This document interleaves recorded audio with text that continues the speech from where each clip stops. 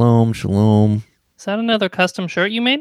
No, this is a shirt that Grunge Girl helped me buy online. It looks like a shirt you would make. I know, that's why I bought it. I'm trying to get a little bit more fashionable.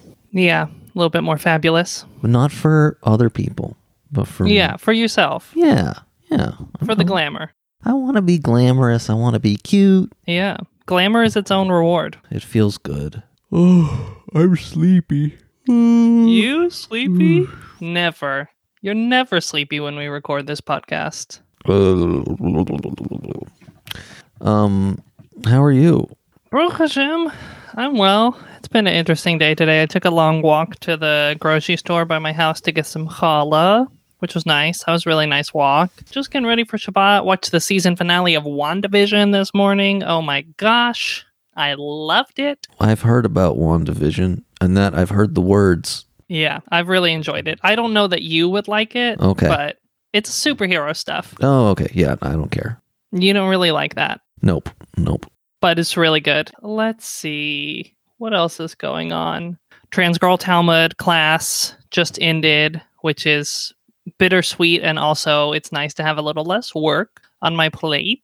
And I just listened to the Judaism Unbound episode that came out today. It's about Karaites, which has always been a fascinating topic of mine. I like to say I was almost a Karaite before Queer Talmud Camp seduced me into Talmud world. So that was really good and cool. And I think that Karaite Judaism and Queer Talmud actually have a lot in common about their approach to the Talmud. And then I learned on that episode that there's this great place called Karaite Press that's run by the guy they interviewed, Shan Licha. They publish like historical Karaite books in translation with extensive notes. And I just got 2 Karaite books, Royal Attire on Karaite and Rabbinite Beliefs, and The Palanquin on Karaite Practical Halacha. So I just got both of those books for $23. Wow, that's wild to me. Michael, how are you? Oh, wow. Oh, how am I? I woke up a little bit. I'm good. Feeling happy. Feeling like I should. Feel guilty for feeling happy. You know, classic stuff. Getting lots of puppy time in this weekend. Ugh, jealous. We should walk soon. It's like warm enough now. Yeah, we should go for a walk. That would be actually really nice. Have you got the vaccine yet? Do you qualify? If I got the fucking vaccine, the first thing I said to everyone would be, I got the vaccine, bitch. No, vaccine rollout in Rhode Island is so bad. Even in comparison with the national rollout, which is bad, the Rhode Island rollout is like specifically very bad. This is good though, because it's my daily reminder to check the Vaccinate website to see if there's any appointments. Every day I do this. I assume you technically qualify for like a health reason or something like that. Well, I definitely qualify under comorbidities, but everybody is just prioritizing older people right now. And also it's just like really fragmented and it's super unclear. So every day is just sort of like rolling the dice on the internet. Oh, yeah. Well, you know, we live in a fractured, broken system. You know what's good, though? God is real. It's true. That has been my experience. Yeah, so that's neat. Yeah, that's a cute look for us. We're just trying to share the good news. As it seems like we're transitioning out of the how are you phase and into the Chai phase, I wanted to mix it up this week by telling our listeners before we get into the Talmud to please call or text us on the Talmud hotline at 401-484-1619, or you can ask us a question anonymously on our website at hihowareyou.com. And also, while I have you here, stuck in between the content and the other content, I want to ask you all, if you haven't already, to please go join our Patreon at patreon.com/Chavadeh Cordova. We have some very reasonably priced Patreon tiers. And if you're in our Patreon, then you'll get double the episodes every month, which I know you all would love. We've been doing some really cool episodes diving into Hebrew words every week for our patron-only episodes. A patron actually messaged us through the website anonymously. They gave us a very cute question I'll share with you later. That's a follow-up on our previous patron episode. Ugh, that's great. It's very cute. That's great. Yeah, listeners, we love getting your questions. I feel like we haven't done a listener question episode in a bit, so please flood us with questions. And patronage couldn't do this without you. Yeah, make us wet. Make us wet with Talmud questions. Yeah. Cool. So now that we've talked about that hot, sexy business, should we talk about some Talmud? Yeah. Well, let's do it. Let's get into it. You really thought about that one. Was there like a 50-50 chance we were going to make an episode about something else today? Okay, here's the thing. I'm trying to be my best self when I'm on the pod, right? And I don't want to lie. And in that moment that you asked me, I'll tell you the truth. I was like, fuck no. But then I took a breath and reflected, and I was like, yeah, okay, let's do this. Let's do it, Hava. Okay, so you do want to do it in your heart of hearts. In my heart of hearts. You're just sleepy. I'm just, well, let's not mull on what I just am, and let's talk about what I am, which is excited about Talmud. Okay, did you look at the sugya at all? Oh, I looked at the sugya. I looked at the whole daf, at least the English translation. What'd you think? Interesting, huh? It is wild. It reminds me a lot of like jetsam and flotsam, nautical laws. Yes, absolutely. Before we spiral off too much, let me just get our listeners into the part of this daf that we're going to be talking about today. We are on Bava Metzia 21b, and what's happening here contextually is that we're in the middle of a long discussion of the halachas of lost and found objects. The subject I want to zoom in on today is something called Ye'ush Shelo Mida'at. This is actually a sugya that it's really common to be one of the, not maybe the first, but one of the first things that Talmud students study in more traditional environments. It's very much something people sort of cut their teeth on, is taking apart these arguments. So it's funny that it's taken us almost a year to get to it. We have here, right at the top of Bava Metzia 21b, Ye'ush Shelo Mida'at. Abaye Amar Lo Have Ye'ush, Rabba Amar Have Ye'ush. Despair. Ye'ush is sort of despair or giving up. What this is referring to is the despairing or giving up on finding an object that you've lost. Let's say you lost a $100 bill. Once you give up on the possibility of finding that $100 bill, it sort of enters a new halachic status where its obligations are different than if you were still searching for it. And Ye'ush Shelo Mida'at is, what if you lost something, but you didn't know that you lost it? But if you knew that you lost it, you would have despaired of finding it, which is a lot to pack into 3 words. Before we get to this nuanced situation, you lose something, you search for it, you stop searching for it, then if someone else finds it, they can keep it. Exactly. If you've given up on your object, then the person who finds it is able to keep it. If it hadn't been despaired of, if it hadn't received Ye'ush, then they would be obligated in this mitzvah called Hashavat Aveda, which is returning lost things. So if you lost your wedding ring or something and you hadn't despaired of it, whoever found it would be obligated to bring it back to you. Okay, that's the basics. Now we're in a situation where you don't even know that you lost it. Yeah, exactly. So this 3-word phrase, Ye'ush Shelo Mida'at, which literally just means despair that one doesn't know. So despair that you don't know about. What we have next in the little text I read is a debate between Abaye and Rava. So Abaye and Rava are these 2 sages who are often in conflict with each other, having a machloket, which is like a halachic conflict. They were in the 4th generation of Babylonian Amoraim. So we're talking between 300 and 350 CE. And they're often paired with each other.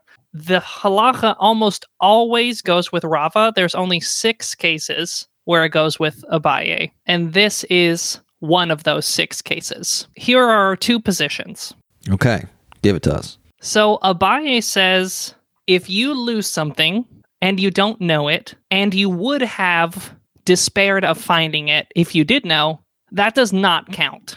That does not free up this object to be kept by the finder. Whoa, harsh.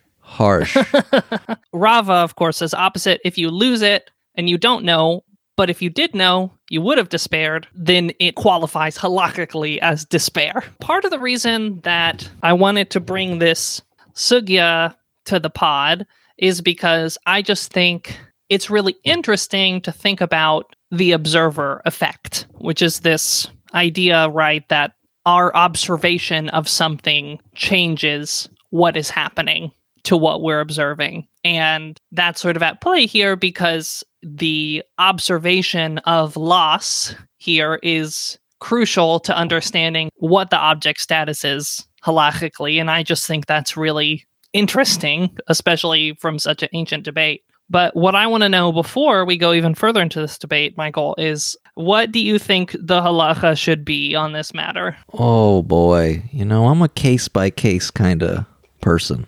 I see. Okay. I don't know. You don't know? Well, let's make it real. Okay, let's make it real. First, let me just ask you a question about Yahush in general. Okay.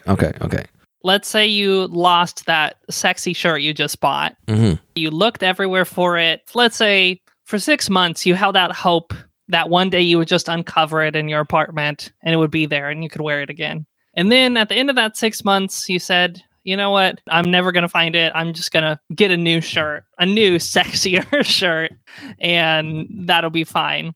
And then I found that shirt after you had given up on it. Mm-hmm. Should I be allowed to keep that shirt? Depending on how much you liked it and if you were like, oh, well, I don't really want this. I found it's nice or whatever. Depending on how emotionally attached I was to this sexy shirt I found.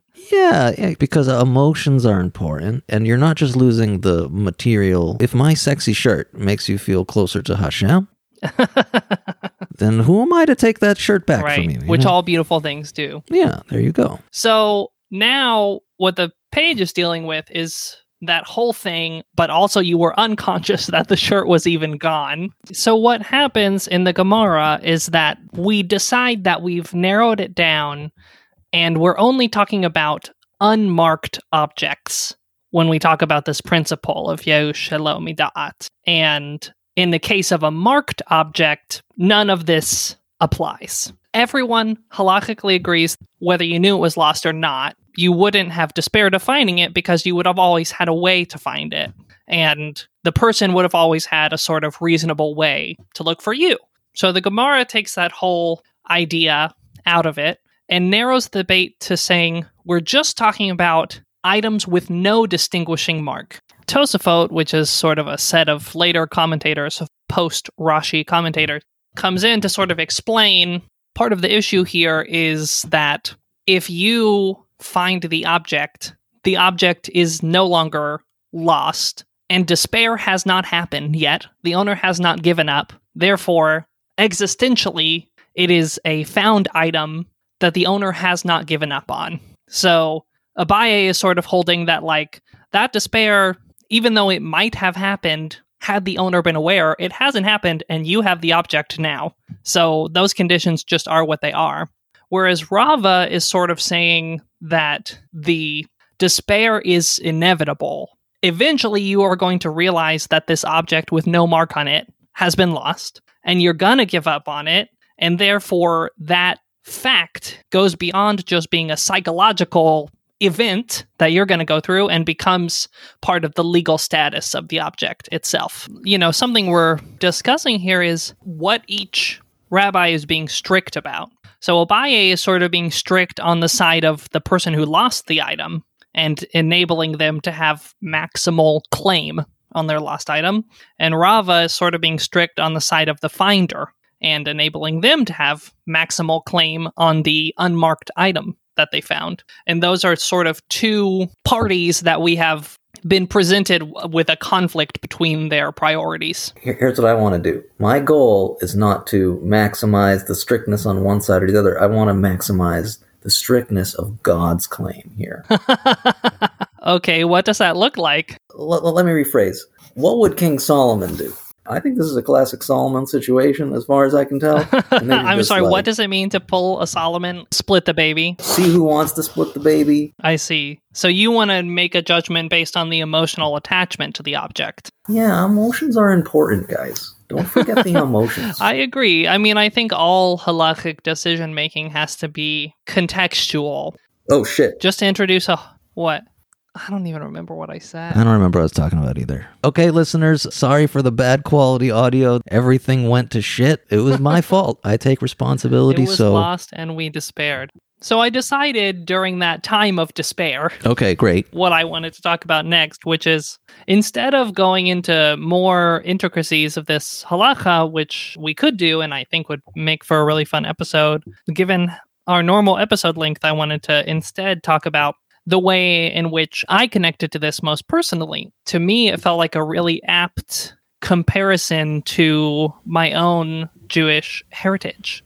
So for listeners who don't know, I am partially descended from Sephardi and Mizrahi Jews who left Spain during the expulsion, and the Jewish heritage in my family was hidden for a long time. In fact, I didn't know I was Jewish until my teen years. So there was this thing which was lost to me and to my family, which was like our connection to Judaism. And I had no idea it was lost. I had no idea it had gone anywhere because I had no idea it existed in the first place. And so when I discovered it, I really did have a deep internal question as to whether I had any claim to it. One could reasonably have said, even if she discovers that she once had Jewish heritage, like once she knows it's lost, she'll despair of ever reconnecting to it. And therefore, it's just lost. And the question here wasn't so much a property question of whether somebody got to keep something, but for me, it was a question of